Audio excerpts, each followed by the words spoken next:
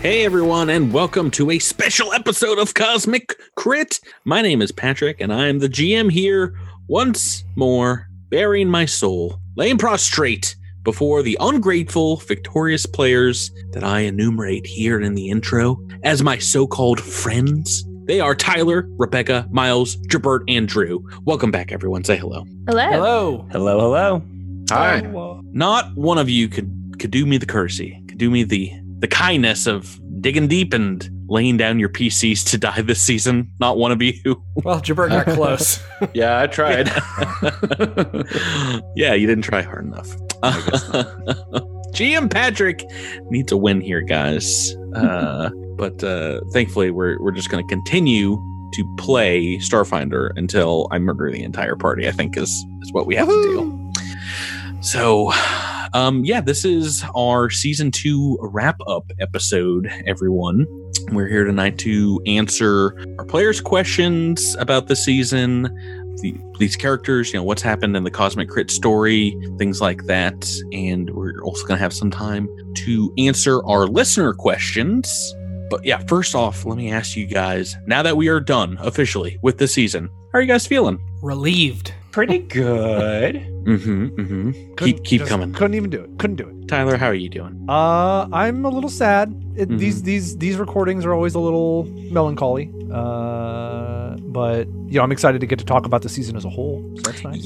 Yeah, so like I said at the end of season 1 when we did this, like so much of what I was experiencing was cloaked in secrecy. So now it's open book time, literally and figuratively, as you guys have the PDFs. I've shared them with you if you want to take a look. And if you have questions about that in the AP itself, the adventure path itself, we can do that. I'll kick off with a question for you, Patrick. Was there something that you had planned or anticipated that the group would do that we took a curve? Was there an instance that you thought we might do and prepared that we just completely missed? That you missed. Well, I mean, I can tell you now, and you guys knew this, you missed a good deal of the prison moon of Gulta as you kind of beelined it towards that one. towards the back. Yeah, and then went straight out the way you came.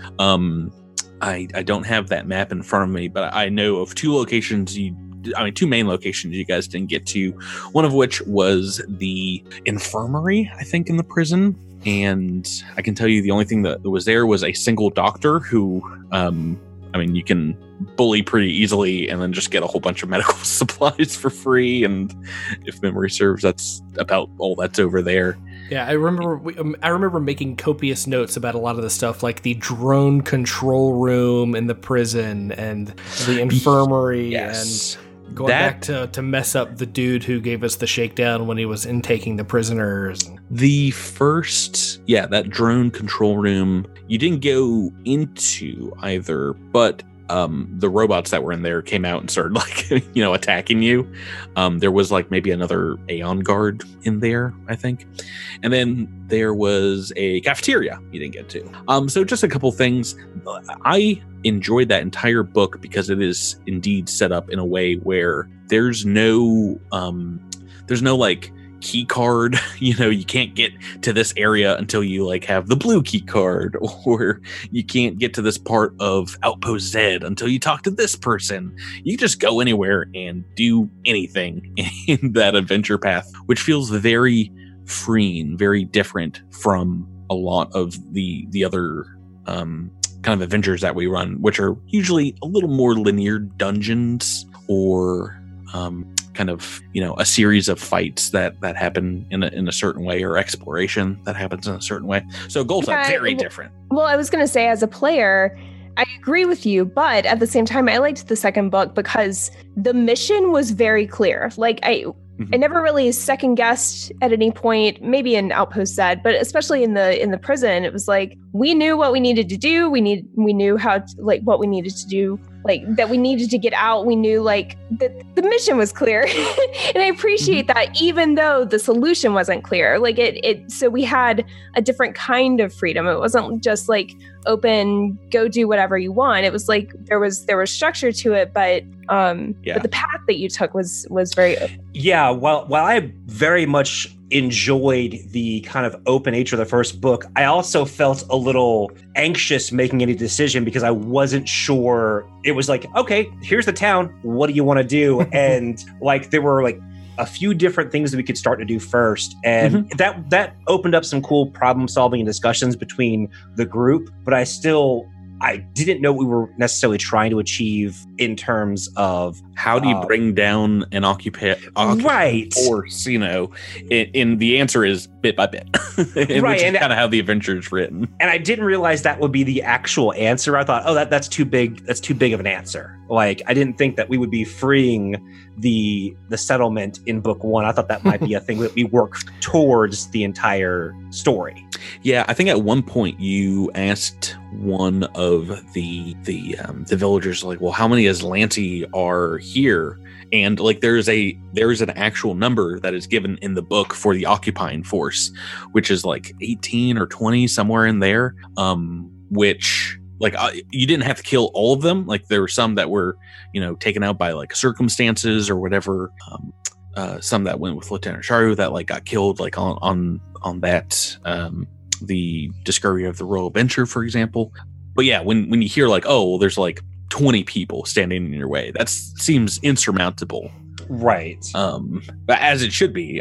If all those cadets had taken you guys on at once, you would have lost, and it would have been a really weird brig season where you guys are interrogated and tortured for multiple episodes. Right.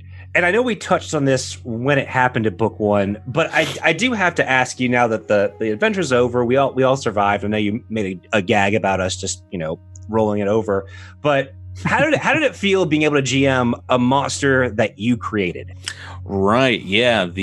All the way back in book one. Forgot. Synapse Worm of Empire. Actually, I had 3 monsters in the back of that book, and that was like a suggestion list. I think I pitched like 6 or 7 different ones, and they're like, oh yeah, do this and this. I was like, really, all those?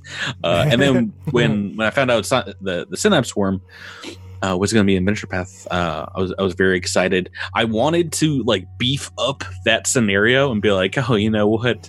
Why just fight one when you can have 2 Synapse Worm? But it's so funny. It was very exciting when I got to write that, because I think it was the first thing that I wrote for Paizo almost 2 years ago now.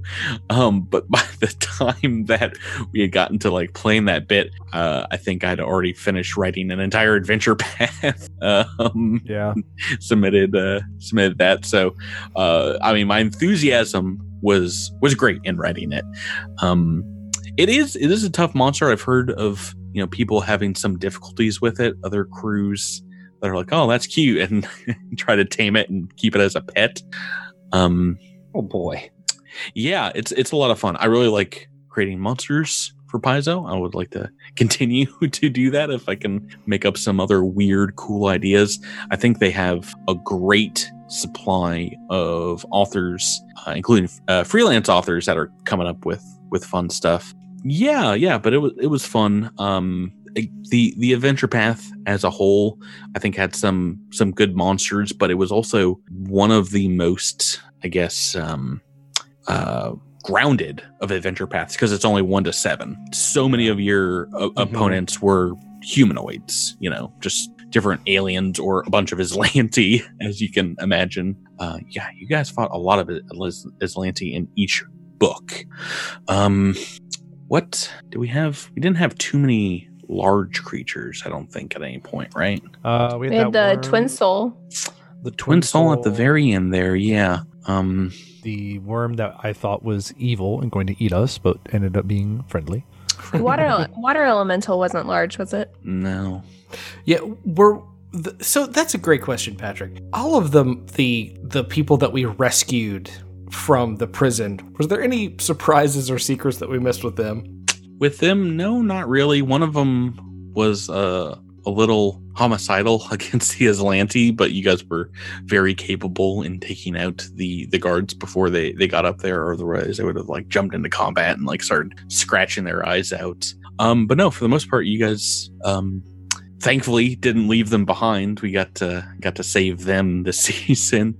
It's, you know, kind of a moral conundrum. One of the things that taking them with you precludes you from doing is sneaking out of the prison. If you wanted to sneak out of the prison on a spacecraft, I forget the name of the vessel that you fought at the end of book 2, but it scans you, and if there's only like 5 life forms, 5 or 6 life forms on board, you can like bluff them in a certain way. But if there's like 10 or 12, they're like, oh, that's a prison break of some sort. So we could have bypassed that whole starship combat? I want to say there's something in the rules about that. Yes, if you make it out, I mean, I think that would be ultra hard mode to get out of Golta without tripping any alarms. If only Wynn had gotten his way.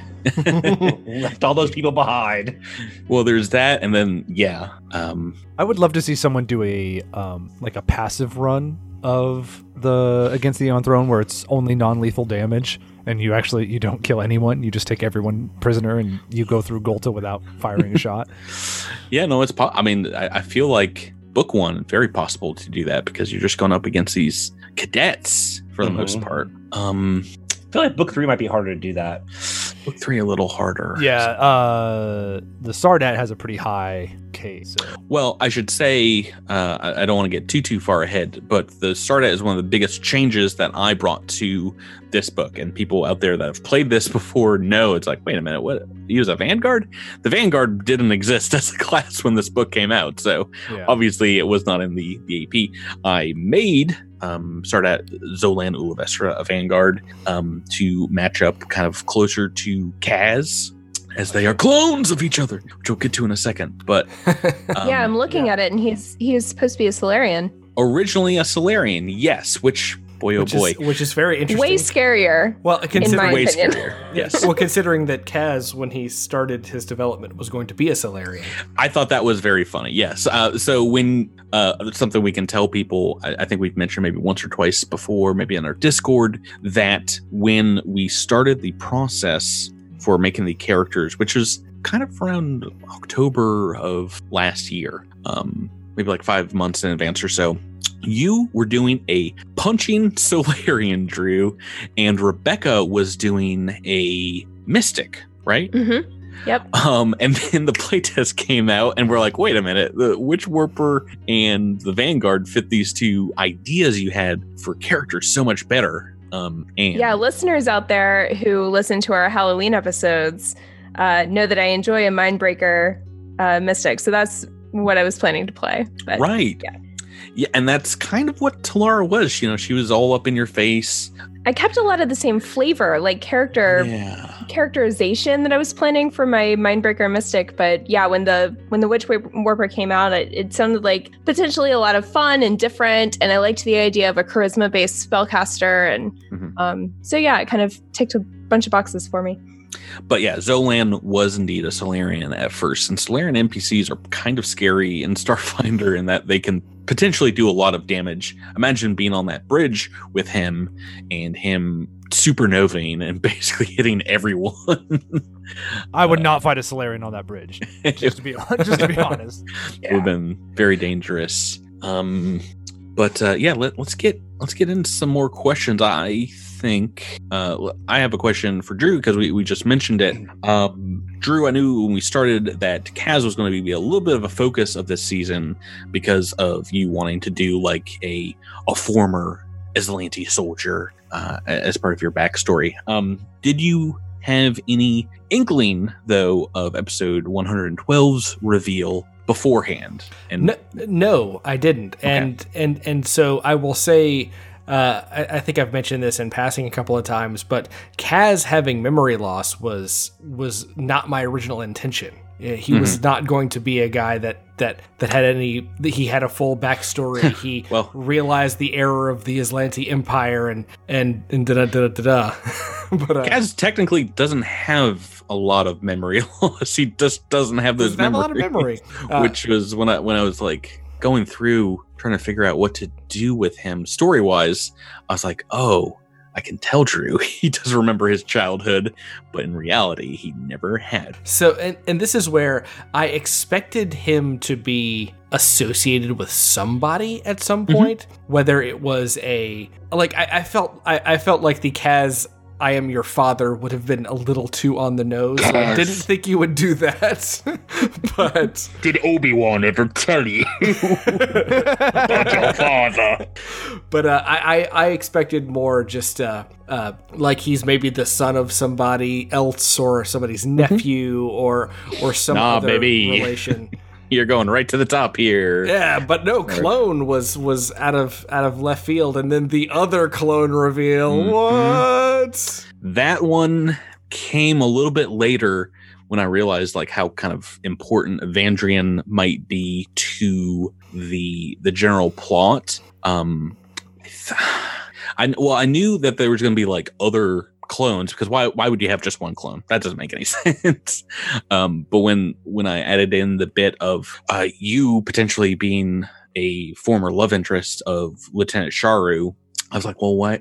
Maybe that's just someone else. And I think I put in some notes like, looks a little bit different haircut, yada yada. But I thought that there was a lot that we could do kind of like story wise with clones. I know it just came out at the very end, but I'm hoping that it'll allow people to go back and re-listen and be like, oh, well, there's some weird foreshadowing stuff in there. So when did you make that determination for Evandrian to be?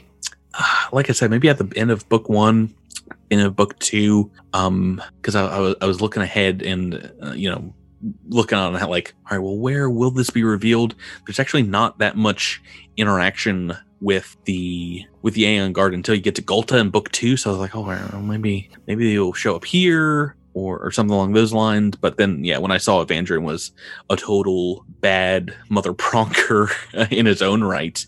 He was a CR7 Aeon Guard specialist as well. So he was the same difficulty as the Sardat. If you can imagine that. So I can imagine that, because when a particular reveal happened in that episode and someone joined the fight, I don't remember if I cursed and it needed to be edited out, but I thought Evandrian was joining that fight and I was upset about it. Oh yeah, can you imagine if at the end of 113 instead of Bumfuzzle coming up, it's like, hey, it's me, Evandrian, and I'm just gonna kill you guys. He's a level 7, maybe CR6. I forget which, CR6 or CR7 operative. Yeah, I think when I looked it up, it was CR7, and he's got a super jetpack, dangerous. I think, if memory serves. So he's got like a fly speed. He's just be flying over the chasm and shooting you guys. Oh boy.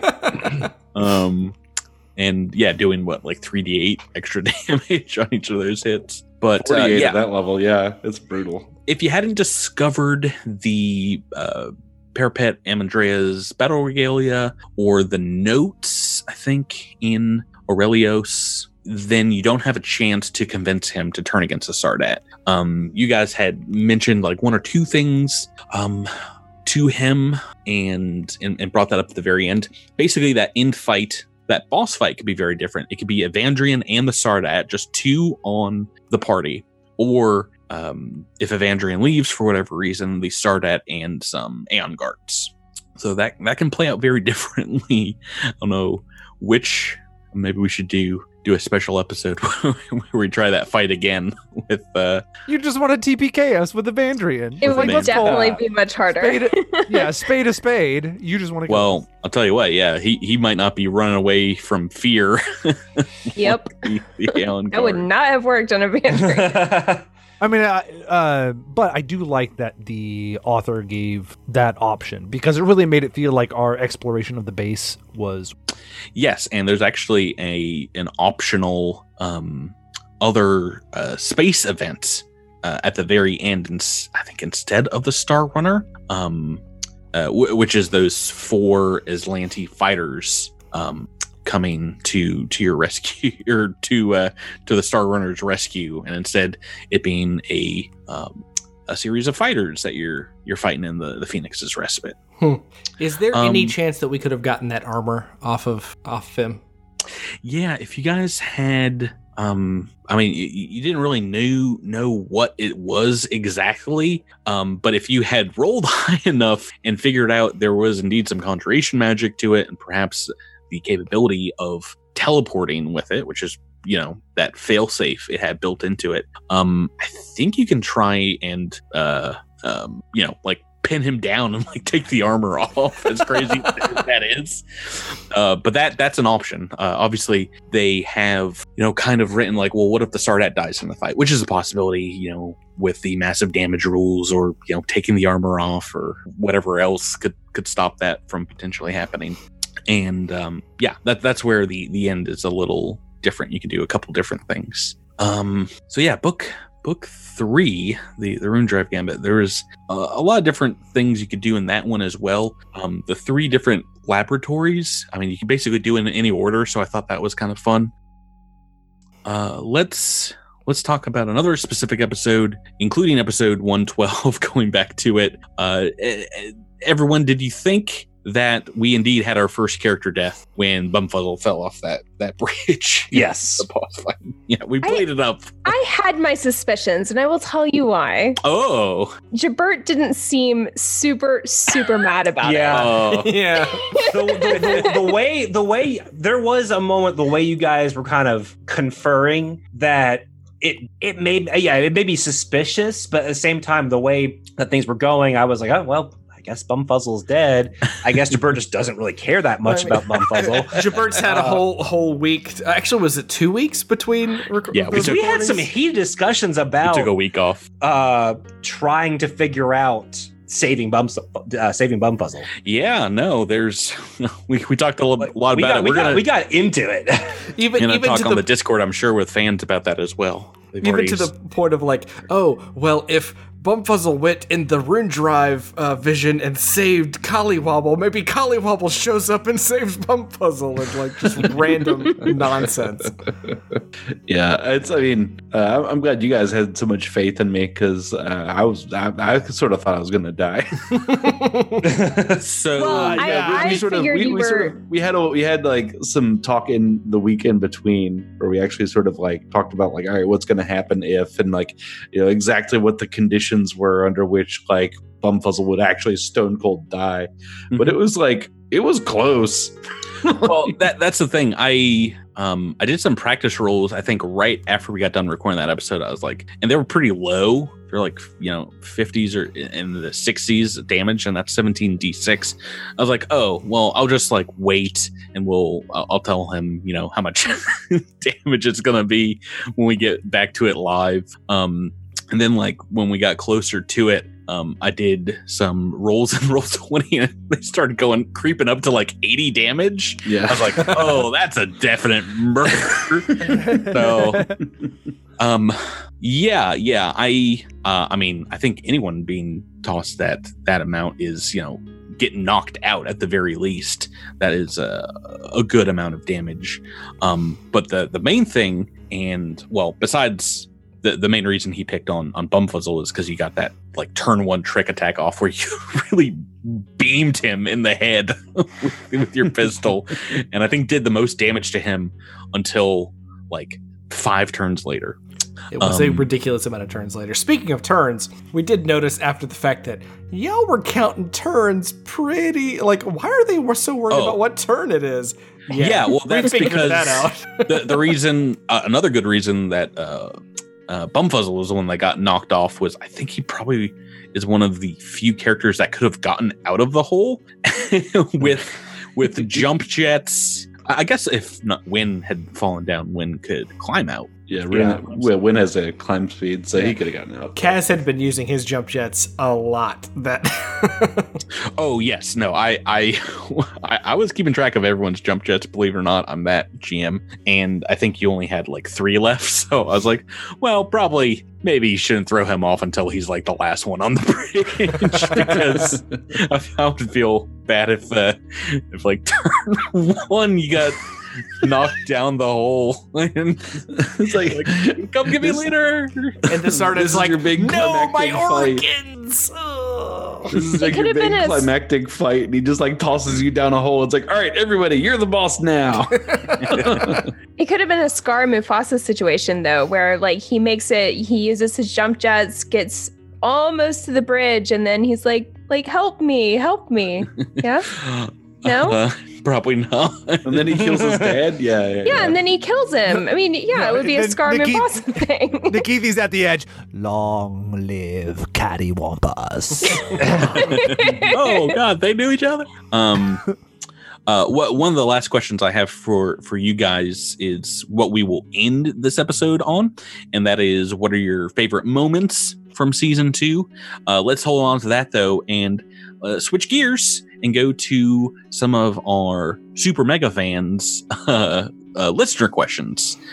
And we have a few from a few folks. Let's go first to superfan John, aka John30041, and he's got a question for each of you guys. So real quick, rapid fire style. Drew and Rebecca's are kind of simple, but Drew, looking back now that we have COM, the character operations manual, would you have taken a different Vanguard specialty? So I looked at the playtest again and looked at the operations manual, and the biggest difference in the specialties for what we were doing, because we knew ahead of time that we were going to get to level 6 max, basically. Yeah. That half of the stuff for the It's like level 12 and level 18 is when you get like those extra abilities. yeah, exactly. So the thing so the one downside to picking what I picked from a play perspective is that there are at level 4 you get the aspect reaction aspect embodiment, maybe. I can't remember the specific name of it, but it's what allows you to get an extra entropy point by doing something in a battle. Right. And the one I picked was make a change happen to a character. And so we fudged that a little bit eventually to make that be death can cause this to happen, because technically that is a change of status on a character. So, because I got improved dirty trick. So if I was worried about entropy points and generating entropy points, that would be a big change. But looking at the operations manual, they have added so many ways to earn entropy points that is kind of mitigated completely. Yeah. Earn and spend. So they added some more stuff in there. Rebecca, very similar question now, having played the Witch Warper for a season and looking at the COM. Are you happy with the final changes to the class? It's really hard to say because I haven't played with those rules, but from what I've read, I am really, really, really, really happy. I cannot stress enough that they've revamped Infinite Worlds, because that was the biggest source of frustration for me, is that one of the Witch Warper's like key abilities, the thing that makes them a Witch Warper, was to me pretty useless, like except in very specific circumstances. Yeah, so it was free in the playtest. So I mean, it just takes the action, but I think you burn a spell, but it actually like inflicts some statuses or some negatives. Yeah, well, and I like the freedom of it, because the way that the COM phrases it is like you can do like environmental infinite worlds and whatever. I mean, so it's restricted in that way, but the flavor text you can add to it is infinite, like you can come up with any reason that they are now blinded, or any reason that for whatever reason the ground is shaken up, and like I think that's part of what I really drew me to the Solarian class, was that I felt like all the abilities were so cinematic and I could picture them in my mind, and like even if I'm not great about describing them on air, they're clear in my head, and so I thought that was very different Solarians, based on those powers you pick. Kind of how you flavor the Witch Warper. You're kind of a demonic Witch Warper, so you're maybe summoning from the same dimensions you're getting those demons from, the endless supply of demons. Jabert, moving on to you. I don't think this is a question you can answer, but maybe. Are there any trick attacks that Patrick, shot down when you were started saying them? And a follow-up question, what was your favorite trick attack? Oh, man. Go back and listen to 40 episodes. Right. I mean, I won't lie to you. I don't remember all of them. I have Some of my favorites were the ones that failed, and we like made up a reason like why they would fail. So like going for the Aslante's knees never worked because they have like extra armor there. Right. You're always trying to like take out their knees, and it never seemed to shake out. I would say like to the first part of the question. I mean, you sort of let me play in the space as much as I wanted to. I think maybe once or twice you were like. Holy crap, Jabert, just please finish your sentence, finish your thought. Oh, yeah. I think there's more than just me saying that. Yeah, While there were listening to probably the a lot of people listening who were thinking that, yeah. As far as a favorite one, the ones that I got from the Bumfuzzle challenge was... That I mean, there were some real treasures in there. I really liked when we got into that really tight room in book 1, and just like there ended up just being like lots of things that reminded me of a rave, and I was like, oh yeah, dubstep grenades coming out. Yeah, Dubstep Grenade was pretty great. Thank you to our fans for submitting to all of our challenges. Yeah, thank you everybody. I appreciate that. It really makes me feel good.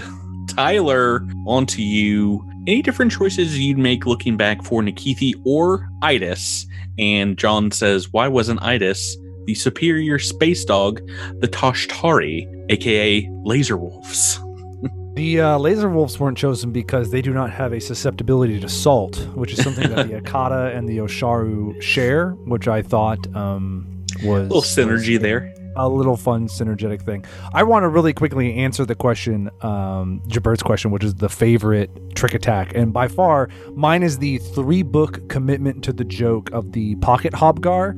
Oh, yeah. That was installed in book 1, and then he pulled out the Pokemon in the final, like one of the final fights, and that I was muted and laughing hysterically. In terms of would I do anything different? I mean, if you're a Patreon subscriber, thank you.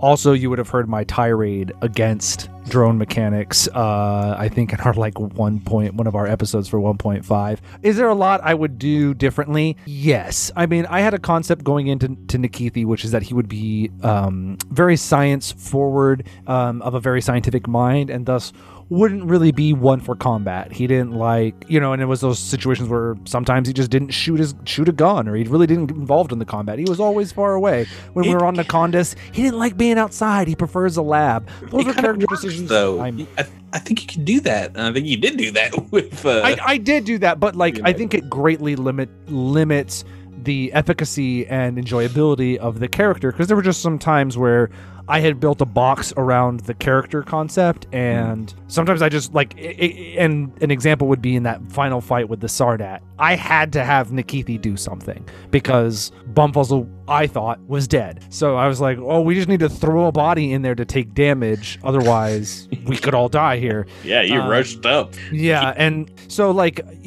think if I had done it, if I had to do it again, I think I would have made Nikithi very similar, but I would have also had him do a lot of more quote-unquote weapons testing with living weapons in actual combat situations, and flavored it that way so that he was actually shooting things. I would have given him long arm proficiency, and there are a few guns that have the herring fire special property, so that he could have used that. I think I would have done that instead. And in general, I tried to make Idis a all-rounder combat drone, and I think I would have specialized her more.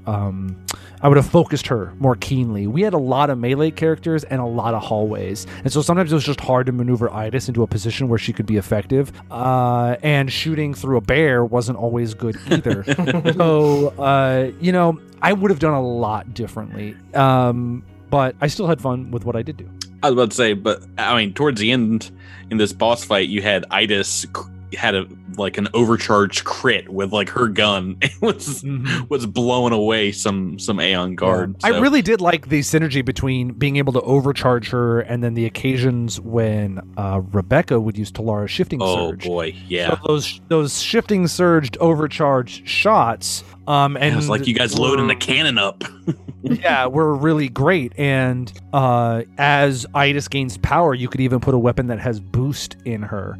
And we didn't get to see this, but later on in the build, Nikithi would actually take a level in Technomancer so that he could have access to supercharged weapon. So the ideal build is a round where Nikithi can use supercharged weapon and boost the gun. Idas could boost her gun and do a single standard attack. So it's one attack with three boosts. Yeah, it's just this massive Cannonite blast. It's literally rolling one dice to determine the difference between no damage or 50 damage. Well, yeah, if you guys go back and listen to when you guys leveled up to level 6, I thought you were taking Technomancer at that level, which is why I was like, oh, nothing big happening for you this level, right? And you're like, you are correct. Yeah. I was like, oh. So I felt like I had to take the level 6 in the drone because the BAB went up. Like Idas has a hard time hitting, and in order to make that triple boost shot worth it, I feel like her BAB has to be at a certain place. But in the end, I actually think that she would have been better as a stealth drone because she would have had a higher dex in there, and then putting the long arm in there, and then doing the triple boost shot, and then I probably could have done it at level 6 or level 7. Probably level 7 would have been a good one for the Technomancer, but we love you. But we wrapped up at level 7. We did.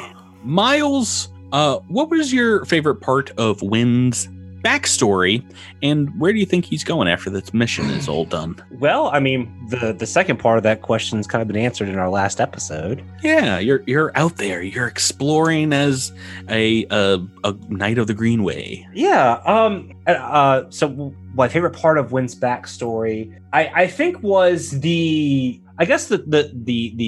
tortured revolutionary, I guess, that kind of trope, kind of like, Mal from Firefly. There's always this catastrophe where they had led previously that ended in disaster. And even though I didn't really get to flesh it out initially, when we went back with the Rune Drive and I got to really kind of dive into the moment that he would change in his heart of hearts with that young kid who had died in our universe, getting to see like the scene play out differently. I think that was kind of my favorite part, is getting to flesh that out a little bit more. Yeah. And one thing that comes up when you go and seek atonement is you're gonna have to forgive. Wynn will have to forgive themselves. I was hoping one of your teammates would die, so you would get to have that pathos once more for the podcast. But once again, your 4 teammates would not go down. Yeah, I ran that home a few times, anticipating potential bad things happening in Golta and Aurelos, storming very similar fortified locations, just like in your ill-fated mission. But for the most part, this was a rewriting of history, because not only did you not lose anybody, but in both places, Golta and Aurelos, you saved lives. You brought people out. Let's move on to another superfan, Donald, aka Wookie Gunner. Have some general questions for everyone, but also another Miles specific question. Miles, if you knew then what you know now, would you have played a large size character? Those hallways. For this campaign, no. I would have done something else. I grew to like when I made him. I just didn't have the kind of connection I had when I made Raimi.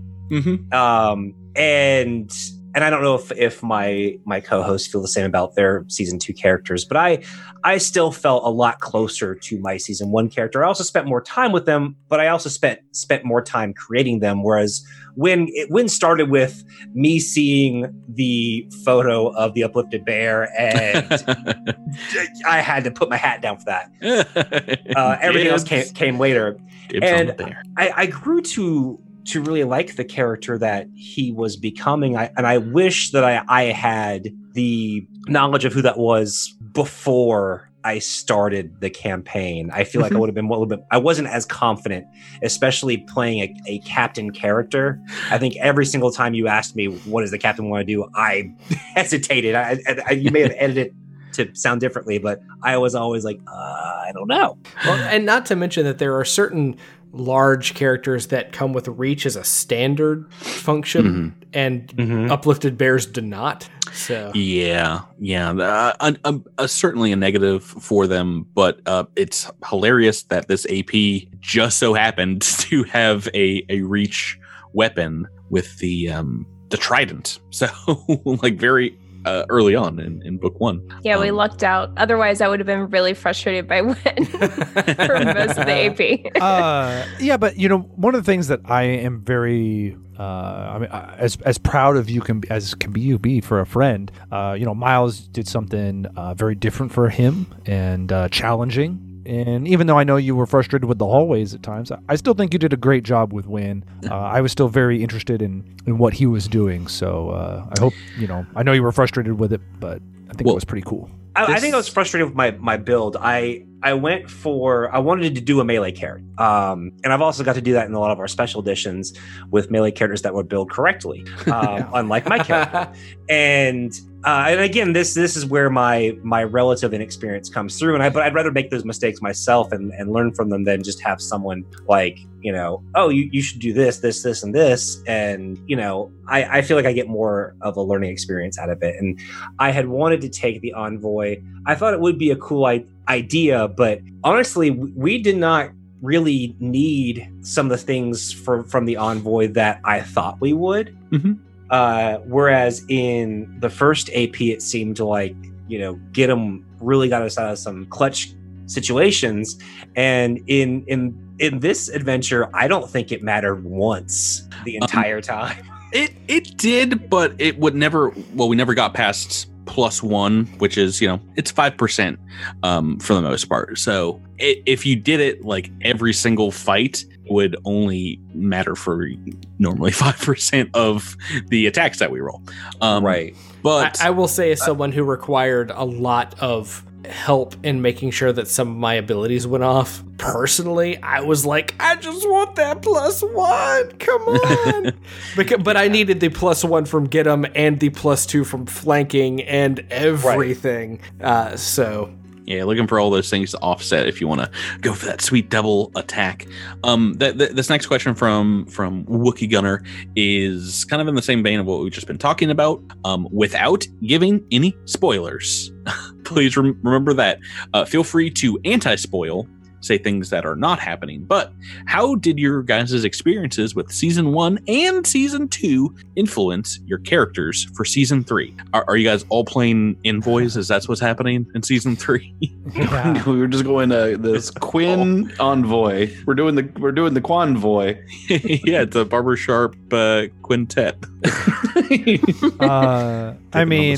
I know I definitely wanted to get back to my roots. Yes. So you're playing a Vesk? No, he's playing a plant. He said roots.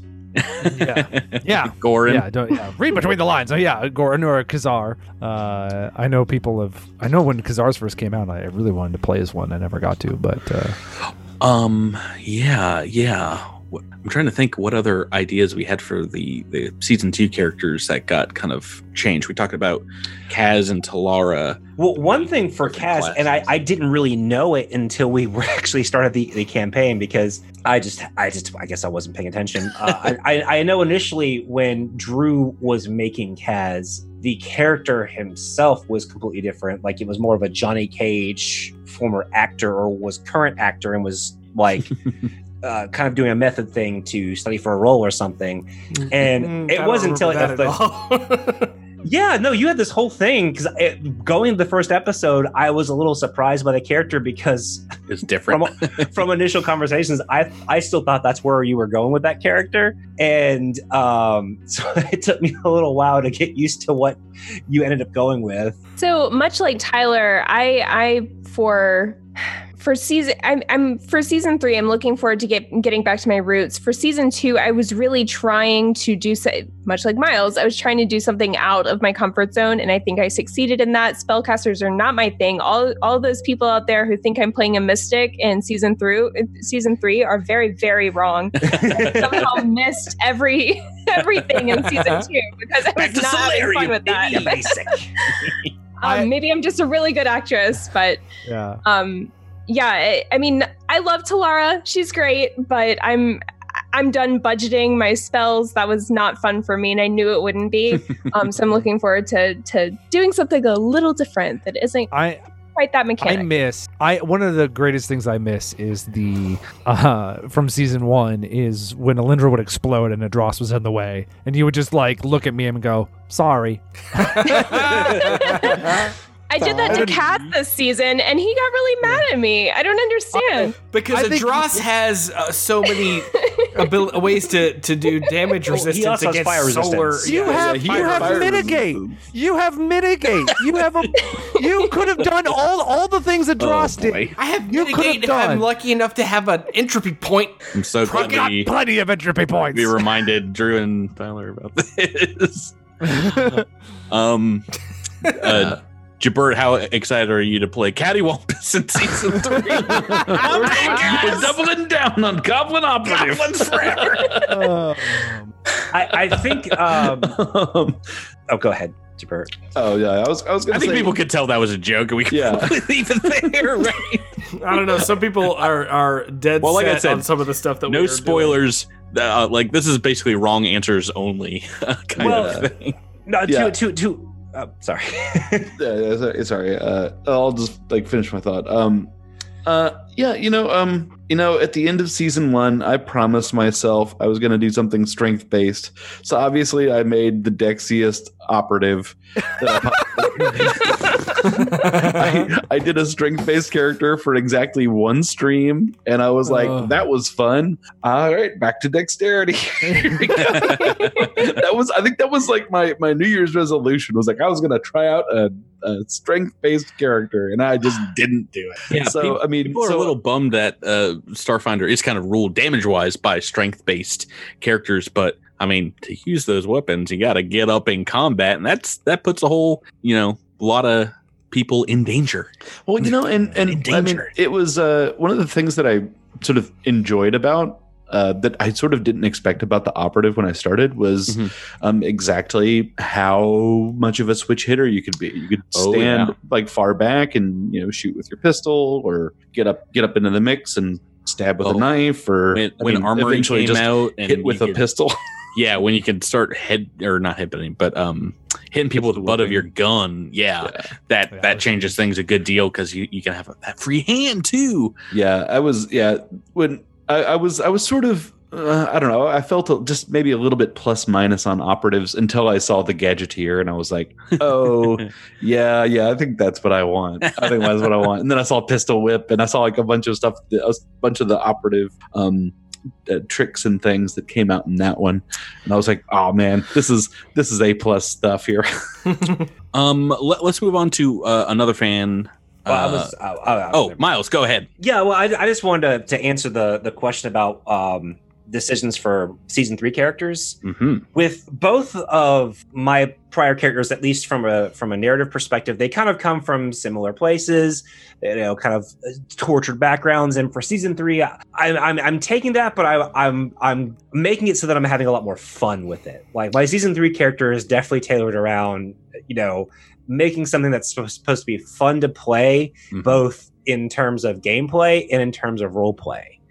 Yeah, I told you guys to get a little dark and not go like crazy on your backstories for season 2, specifically because so much of the adventure it's not railroady, but it is, unless it ties in with the Aslanti or like this weird outpost in the middle of space. Outpost said, there's not a lot of places to catch on to. But exploring like your character's journey, like as you go through the adventure, was what I was trying to focus on. For season 3, we're doing it a little different. Once again, you got to play that character that you're going to enjoy playing, and they will have time, hopefully, in these 6 APs volumes to really dig in and get to allow each character to have a little background focus, kind of like we had in season 1. So for me, answering that question, that is,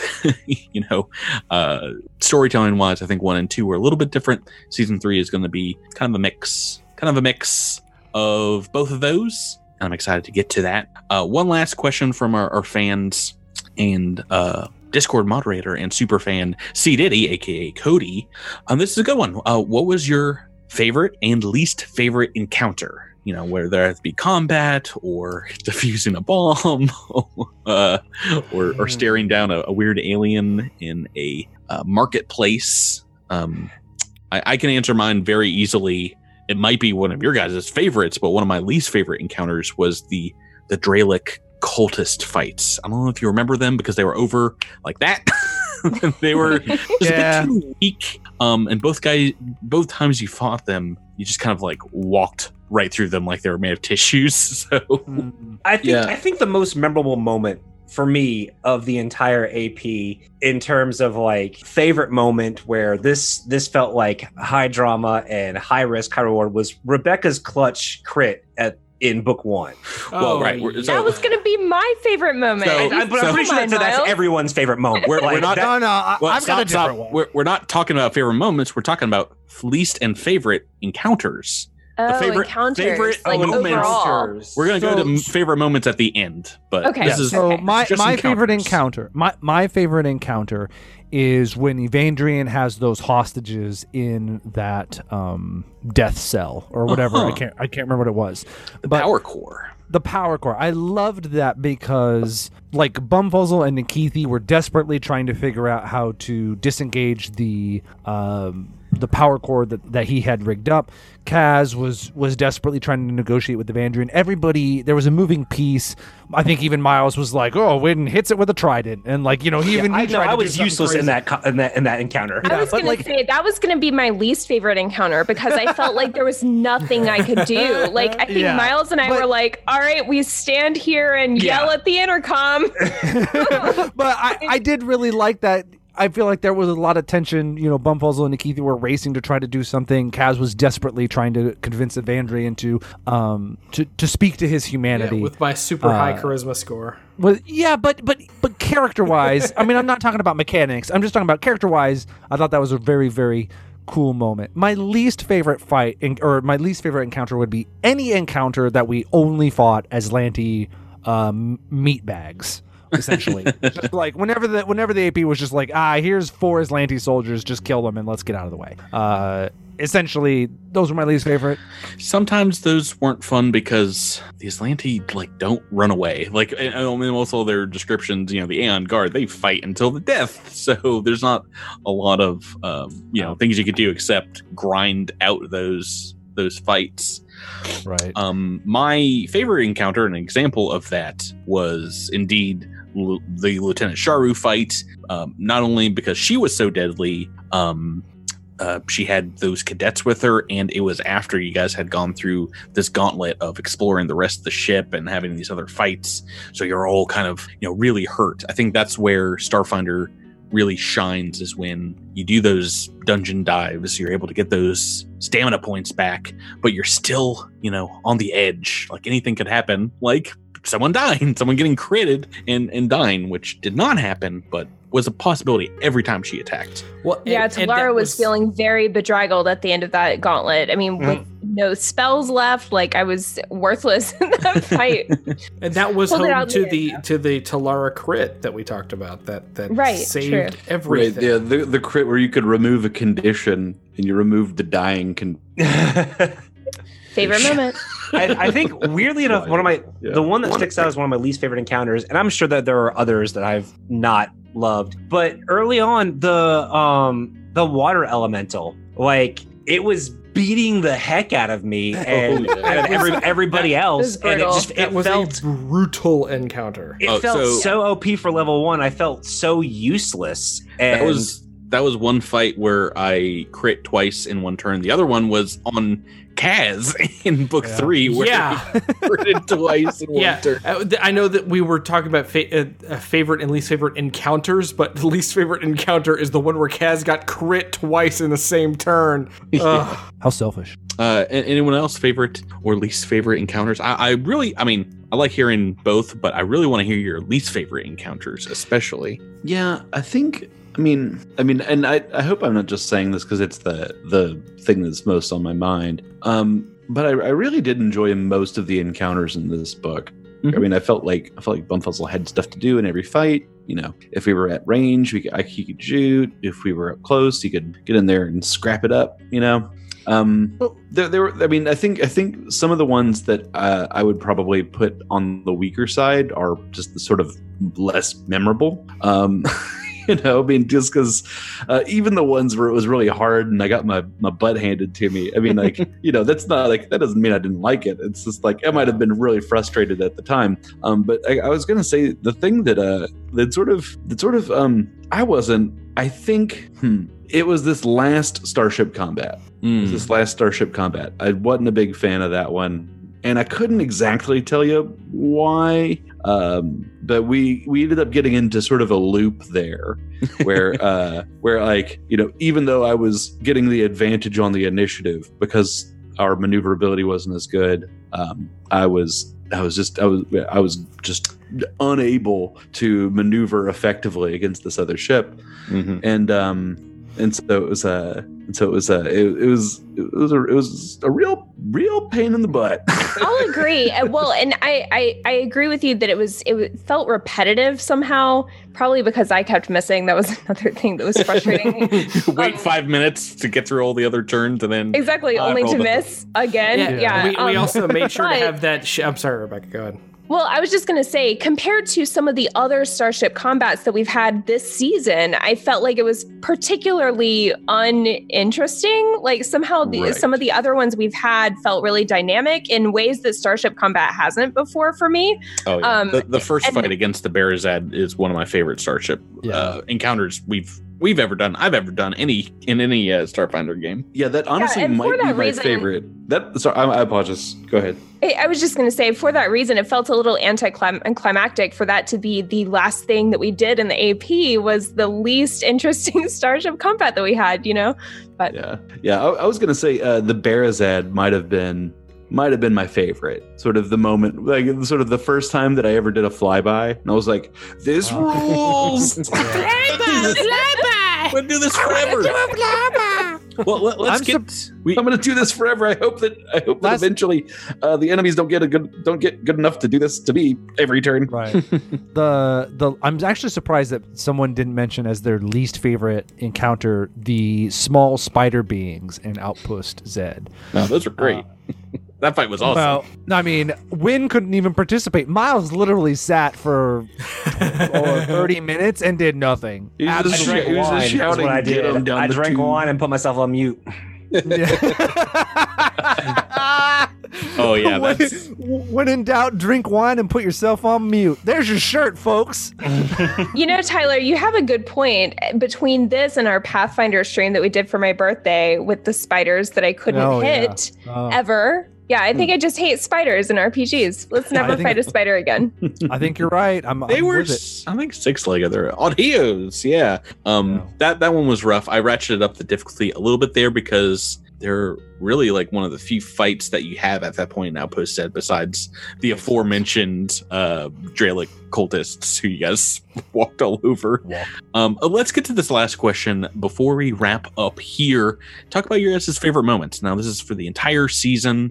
It doesn't have to be combat. It doesn't have to be something major, but something that happened that they really enjoyed. Well, as alluded to earlier, I think saving Bumfuzzle from death with a critical hit effect, realizing that death is a condition or dying is a condition, and I can clear that because I have a critical hit card that lets me clear a condition or something like that. Yeah, I'm going back and looking through them now to see if I can double check what it was, but it was like an inspiring shot that allows someone to, I think, ignore the condition for, X amount of time, if memory serves. And how amazing.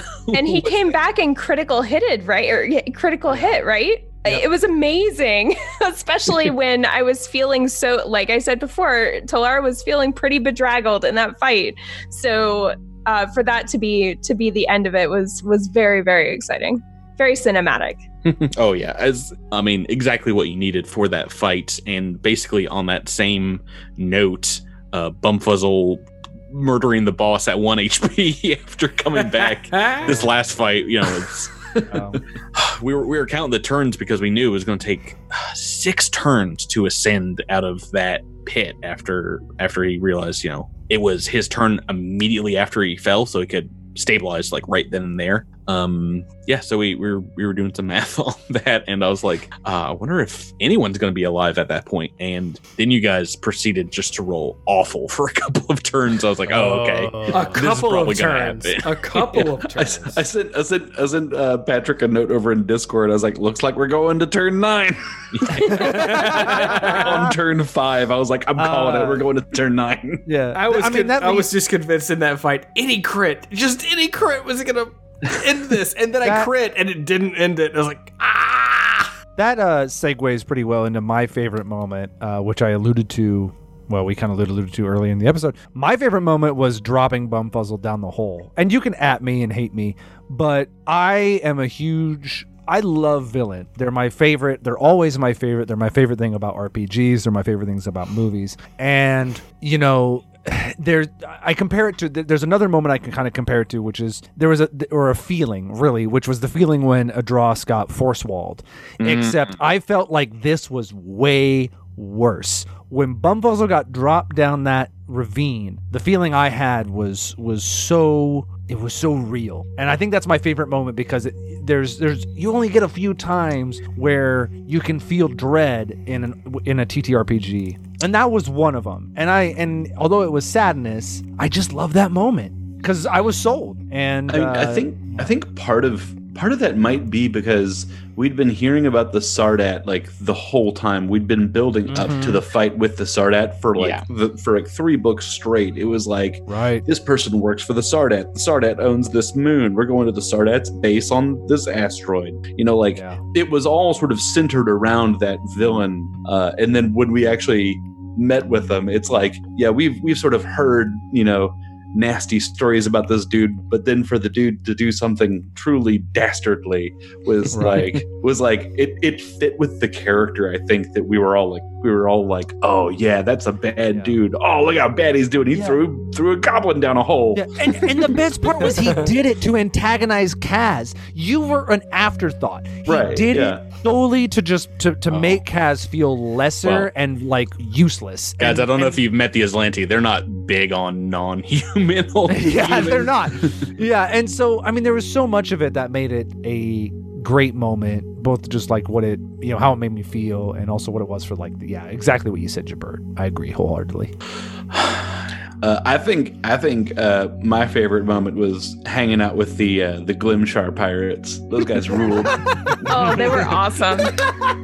Actually, I think Talara would like to recruit them to join her in her search for the android. Yeah, so I wrote that down as well, as the weirdness of making friends and enemies on Outpost Z is probably some of the most fun I've had GMing in Starfinder, and is kind of right there neck and neck with the people of Istamek in book 4 of Dead Suns. And it's one of those things that it felt real sci-fi. It felt real in universe and real there. And it was a lot of fun. It was a lot of fun to do. I haven't seen Farscape, but I think it's like Farscape. Isn't that what Farscape's like? With like weird creatures everywhere?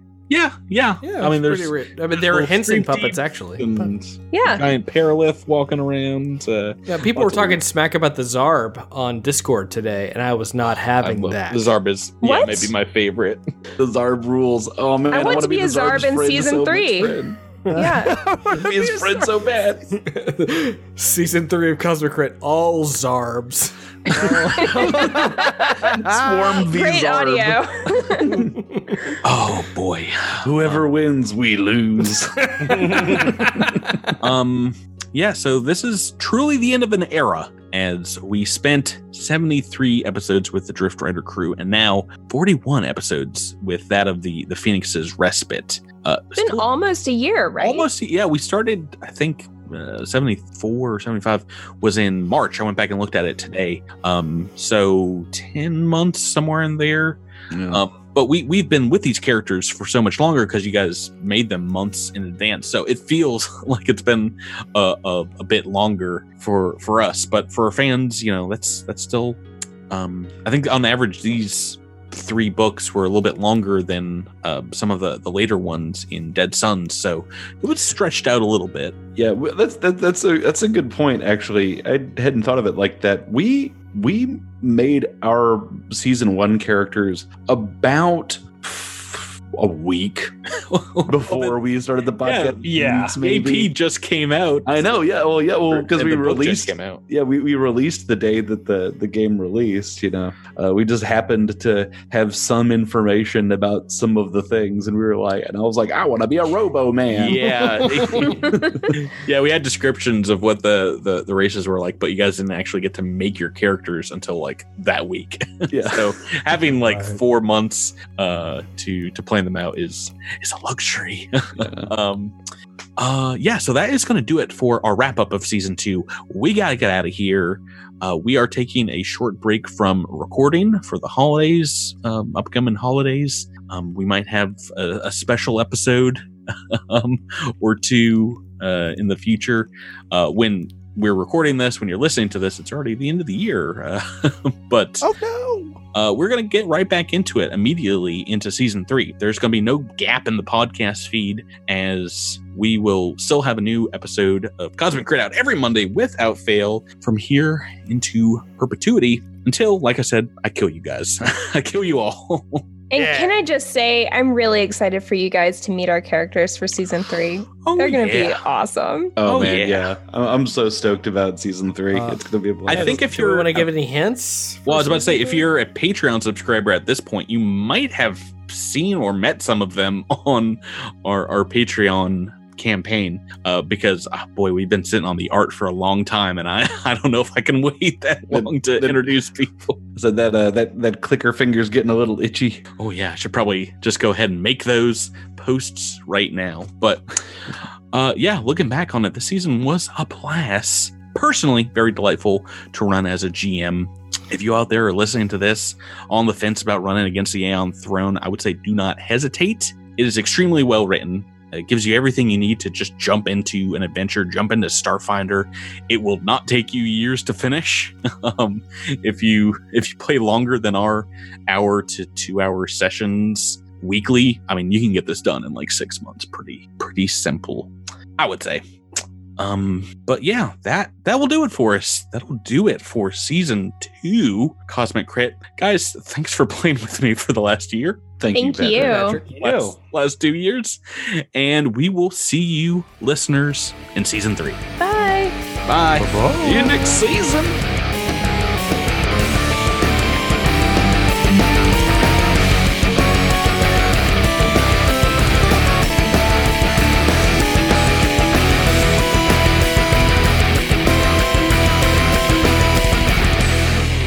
Thank you for listening to this week's episode of Cosmic Crit. This episode has been made possible through a sponsorship with Roll20 and the backing of our Critamander fans on Patreon. Thanks again and have a great week.